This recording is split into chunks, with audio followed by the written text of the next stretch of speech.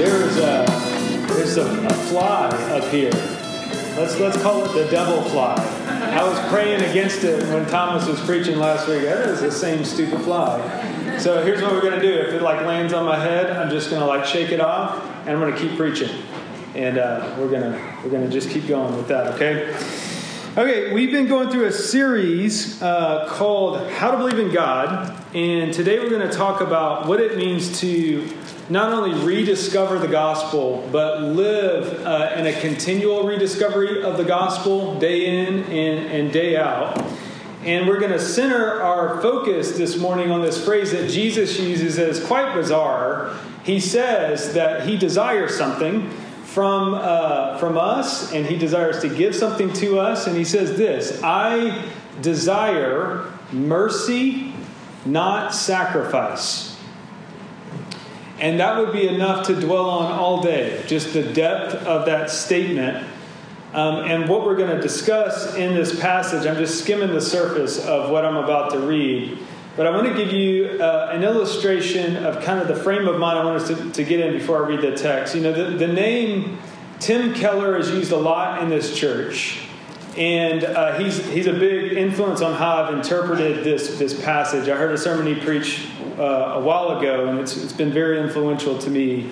But Tim Keller gave the convocation speech when my seminary was formed down in Dallas. And he said something to a group of, it was a bunch of families and seminarians, all sorts of people. And he said this phrase that has really stuck with me. He said, I do believe that many of you in this room can do what I've done, even in New York, even in a place that is as challenging as New York. And he said this, he said, what I do as a pastor in New York is really not that difficult. And I remember getting a dinner with my friend after he gave that sermon, and my buddy said, actually, I kind of believe that I could do what he does. Not in some sort of, I'm going to try to copy what he does way, but what he got from that sermon was that there are no experts in Christianity. We all start from the beginning and we stay there, and that is a perpetual, everyday thing. That no one's further along than the next person. You're either in Christ or you're not. Now, up to this point, in Matthew, the book of Matthew, what's been challenged is Jesus' authority. And so in our text, what Jesus is proving is that he has authority to do two basic things. He has authority to forgive people, and he has authority to break up foundations of which you built your life on. He has the authority to break that up. And so let's look at God's word and hear God's word this morning. These are eternal words. These words last forever. And getting into a boat, he crossed over and came to his own city. And behold, some people brought to him a paralytic lying on a bed. And when Jesus saw their faith, he said to the paralytic, "Take heart, my son, your sins are forgiven."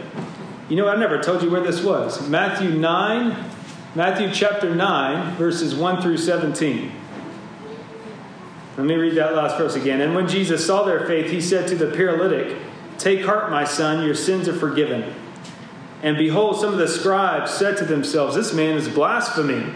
But Jesus, knowing their thoughts, said, "Why do you think evil in your hearts? Which is easier to say, 'Your sins are forgiven,' or to say, 'Rise and walk'?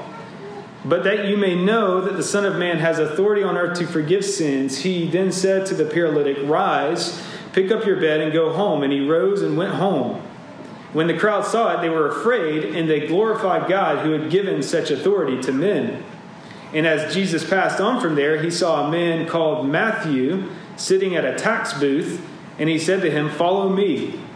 And he rose and followed him. And as Jesus reclined at the table in the house, behold, many of the tax collectors and sinners came and were reclining with Jesus and his disciples. And when the Pharisees saw this, they said to the disciples, Why does your teacher eat with tax collectors and sinners?"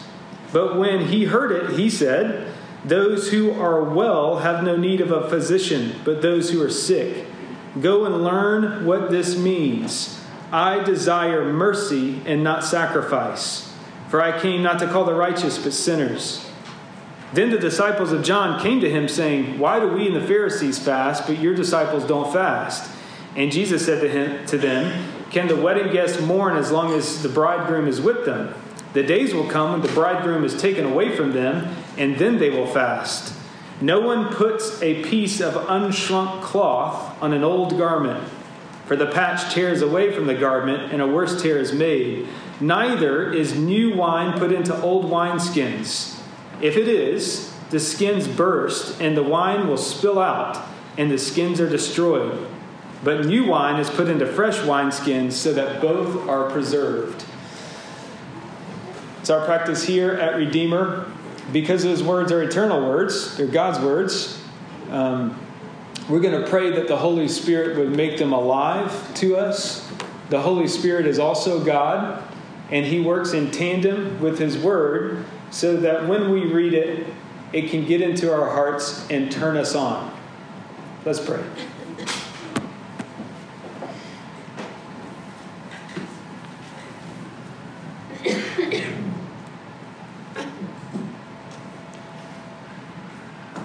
Lord, we acknowledge your presence in this room, and it's so easy to walk through our lives without remembering that you're here. And yet you sustain us. You give us each breath. And so, Lord, we praise you for every specific detail of today. We thank you for the difficulties with technology. We thank you for the sunshine. We thank you that each particular circumstance that you placed in our lives right now is meant to incline our hearts towards you. And so, Lord, with those of us who are hurting, with those of us who have very, very hard stories, that it's difficult to see that, I pray that you, by the Spirit, would show us that you have come to melt our hearts, to expand us, to come into us, to unite yourself to us, to engulf us with your love. And so show us that today. In Christ's name, amen. There's a man named John Wesley. He's the beginner of the Methodist denomination. I don't know if we have any Methodists in the room. But John Wesley was an amazing theologian, amazing communicator of the gospel. And he moved to my home state, Georgia, to become a missionary to the indigenous peoples there in Georgia. And he wrote this. It's not politically correct, but this is what he wrote in his journal. He said, "It's not 2 years and almost 4 months since I left my native country in order to teach the Georgian Indians the nature of Christianity. But what have I learned myself in the meantime? Why would I least of all suspect that I, who went to America to convert others, was never myself converted to God?" Now, I can't help but to think that if a theologian as renowned as John Wesley, if a missionary, if a pastor was doing a lot for God, sacrificing a lot for God, gave his whole life away for God to go be a missionary, if he was struggling, not with like the essentials of Christianity, but he actually didn't believe. Like he wasn't converted as he was going on his way to convert people. My guess is that some of us in here, myself included, might be in the same spot. This passage shows us what it means to rediscover the gospel and that it's rooted in Jesus' authority to forgive and to break up old foundations. And that is a perpetual daily rediscovery of what it is that Christianity teaches. And so let's walk through the passage here. In verses 1 through 3, we see that Jesus does something strange with this paralytic. And getting into the boat, he crossed over and came to his own city. And behold, some of the people they brought to him were a paralytic lying on a bed. And when Jesus saw their faith, he said to the paralytic, "Take heart, my son, your sins are forgiven." That's not what he asked for. Let's say Stacy, let's say you hit Jeremy in the face. Let's say you walked across the aisle and you punched him in the face. And I said, "You know what, Stacy? I forgive you. I forgive you." What would y'all say? It's like, you didn't hit me. You hit Jeremy, right? He's the offended party, and so he's the only one that has the right to forgive. That's how the Pharisees are hearing Jesus.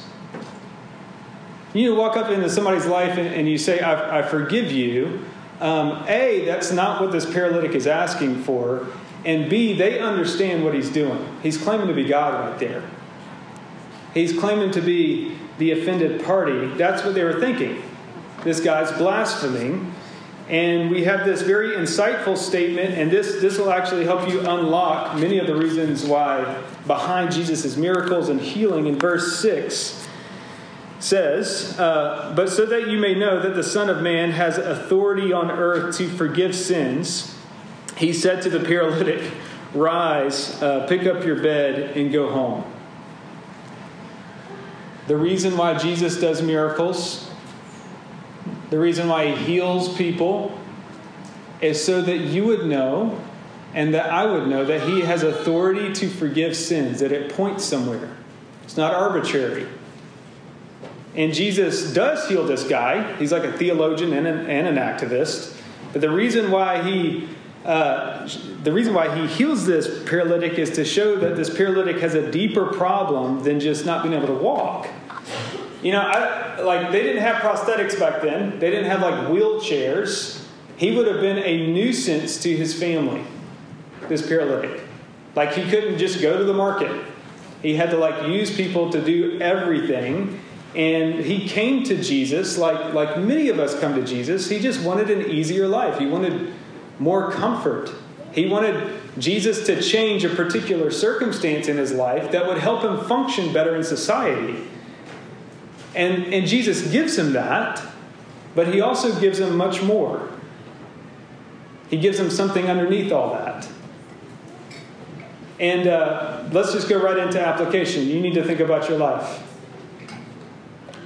The things in particular that you wish God would alter to make your life more comfortable, to make your life less painful, to make your life less dependent on other people.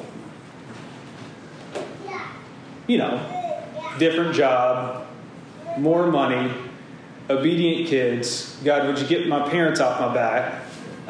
God, please give me a boyfriend or girlfriend that can actually last. Stuff like that. Now, we would never say that those things would make us ultimately complete and functionally satisfy us, but that is definitely what dominates our minds in this world. The things that are right in front of us. And so when Jesus tells this guy, my son, I forgive you, that's pointing to the fact that forgiveness is the thing that will ultimately satisfy human beings. Forgiveness. Now, why? Or how? It's because forgiveness, it's what's necessary to bring us back to God. And Jesus knows that circumstances and stuff isn't going to make us happy. Only God can make us happy. Now, one of the problems with human beings, now many people think that this is like a problem with modern 21st century people. That's not true, because it's here in the Bible. One of the problems with human beings throughout the centuries is that we don't think we need forgiveness. It's not just a modern problem. At least we don't need forgiveness as much as other people need it. And if Jesus walked into this room, this is how you test yourself to see where you're at. If Jesus walked into this room and he said, look, I will give you the thing that you really want. I'll give you a job that you're content with. I give you so much money that your grandparent or your grandkids don't even have to worry. Or you can have forgiveness. Which would you choose? Honestly. That's part of what this first section is teaching us. We are all the paralytic. The Pharisees are watching this, and Jesus is showing them what he's doing so that they see themselves in the paralytic. And Jesus has come to offer something much, much deeper than our surface level desires. This is hard for me. I don't know about y'all. It's very hard for me. In this section, Jesus shows us what it means to heal somebody internally with somebody who's got a physical problem. But in this next section, he's interacting with somebody who has a different type of problem. It's not a physical one, it's a social one. He's showing us how to interact with somebody who's basically a social and political pariah on society. That's who Matthew is. Verse 19 through 13, Matthew, tax collector, unanimously hated. Easy to despise. You need to think, I want you to get this. Think like CEO of the most profitable porn company in the world. You pick whatever group you most despise. And there Matthew is. And let's just sit in this for a second. Jesus calls somebody like that to be his disciple. That's what it means to be the church, to be called out by God. This is hard. This is why ministry is hard. I remember noticing something in my previous ministry when I was back in Texas. I did a college ministry for a decade. And I began to notice something about halfway through that time when a student would get lost in the drug scene or get pregnant or go off to some other ideology besides Christianity. I remember feeling mad about it. And during that time, I read this verse in this section where it says, I desire mercy and not sacrifice. And what I began to realize is that I had spent so much time in prayer and loving these students, and the return on the investment wasn't coming back. And what I began to realize is that I actually wanted my students to sacrifice. I didn't want students who needed this Jesus at all, and so it was making me angry.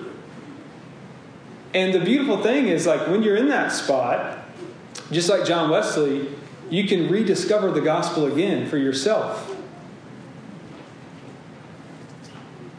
You know how it goes, maybe in your own life. Somebody that you love goes down a path of destruction.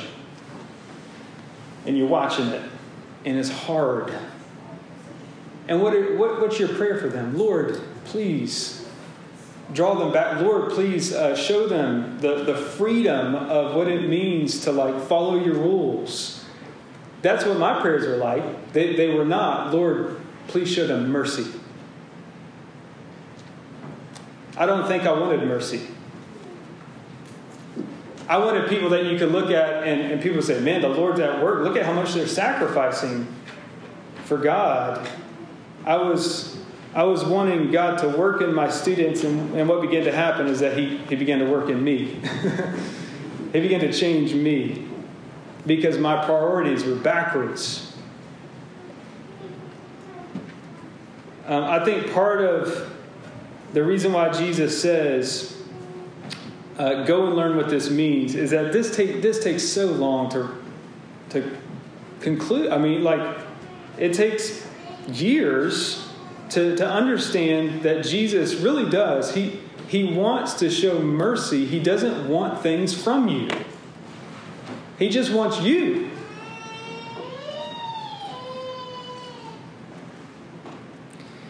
That's why he calls Matthew, because Matthew had nothing to offer Jesus except his badness and need. And Jesus comes and says, I specifically have come into your life to love people that you despise, like Matthew, to show you how to rediscover the gospel again.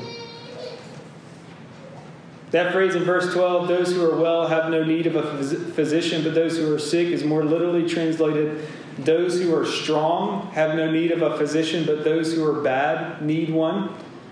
And it's certainly true in my own life that when things are going well, I don't need Jesus. And when things are going bad, I start to understand who Jesus is better. That's part of why he forgives the sin of this paralytic and calls Matthew to follow him. He's saying that every human being, part of why you're at church today is that you want to approach God in some way. You're coming to God to at least learn about him, or you want something from him, or you want to know Him. Every human being, this is our instinct. We want to clean up before we get in front of God. We want to do something before we approach Him. And Jesus says, I am coming to you before you can do anything, when you are at your worst, because that's the type of God I am. You have to start from the beginning with this God, and that's one of the fundamental hinges of Christianity. That word mercy comes from this Old Testament term called hesed, and hesed is covenant love. It's undivided devotion despite whether somebody reciprocates that love back to you or not. That's what he means by mercy. And I don't know if you guys know what the dating world is like now, but it's hard. Because most people treat it like shopping. Like you're trying each other on like a pair of shoes to see if you like the fit and look, but you're always keeping your options open, always fearing that somebody's going to throw you off and turn aside. And the reason why that drives human beings crazy is because you are not meant to live like that. You are meant to have covenant love. Covenant love is binding yourself to someone no matter what happens in the future. So if the shoe gets sick, you're there. If the shoe's body changes, you're there. If it turns out to be a very angry pair of shoes. Hesed is undivided devotion to another person, whether they reciprocate that love back or not. Now listen, Jesus says, this is how I relate to you.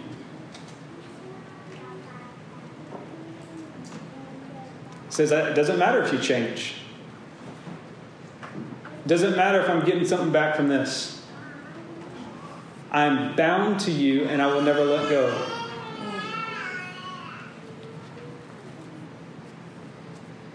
Mark Twain said, if Christianity were based on merit, you would stay and your dog would go to heaven. Now there's two tests there's a bunch of tests to figure out if you believe this or not in your own life, but one way you can figure this out is you're freed up to not take yourself so seriously. You're free to be weak, limited, to not know everything. If belief in God isn't based on how much you do or don't do for God, people like Matthew get in, well, then you're free to admit that you're a beginner. You're always a beginner. Tom Gibbs, another pastor down in San Antonio who started another church called Redeemer, really successful according to church standards. And he was given this seminar that Sarah and I were at back in the day, and there was all these young church planners, and he could feel the room kind of like turning him into a guru. And he said, I just want to be clear, from day one until today, we never knew what we were doing. And I still don't. It just happened. And it stuck with me. Now he's the president of Covenant Seminary. So that's who you got leading us. Are you free to just say, I don't know what we're doing. That's all right. God does. He's in charge. Another test is when you mess up in your life, and I mean really mess up. You hurt the people that are closest to you. In those moments, do you feel closer or further away from God?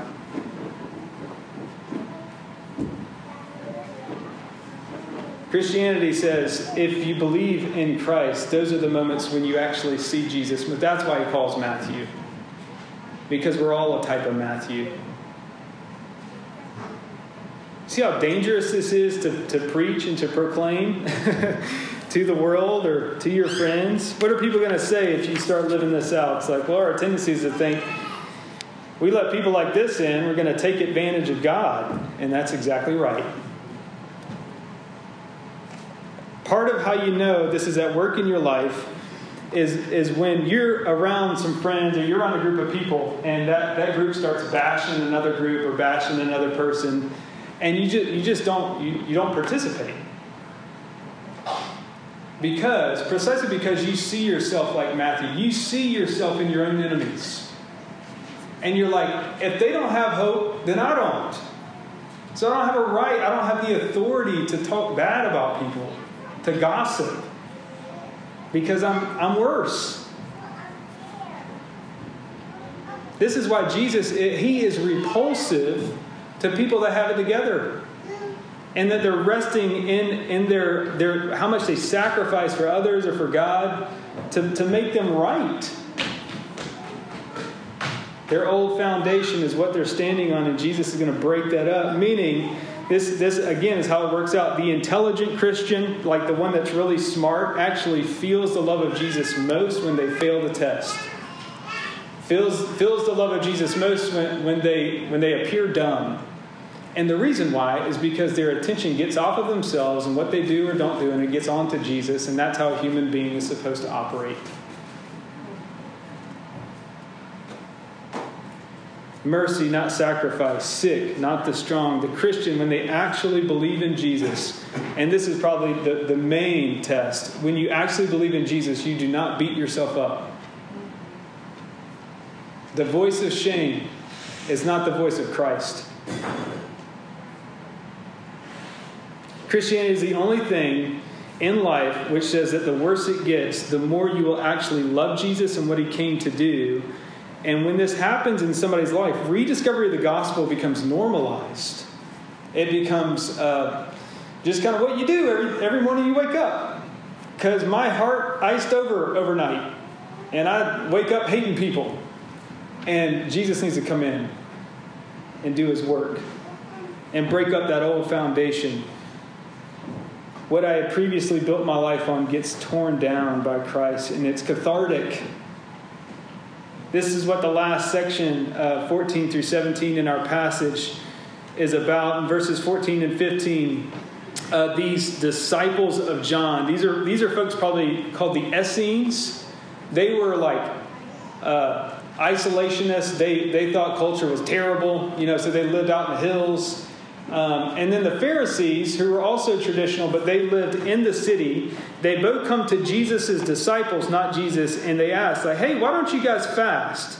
Fasting was something you did when you showed that you were like serious about following God and believing in him. And interestingly, Jesus answers the question, not the disciples, and he gives us 3 different metaphors for understanding this. In verse 15, he says, can the wedding guests mourn as long as the bridegroom is with them? The days will come when the bridegroom is taken away from them, and then they will fast. Jesus is saying that he is the point of fasting. That he's the point of all religious activity. And to not recognize him as such is like going to a wedding celebration and not partying. I love weddings, and I love the party.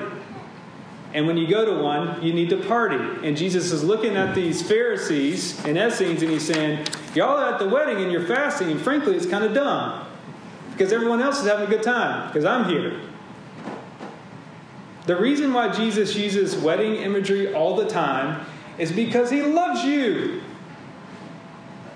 He wants you to marry you.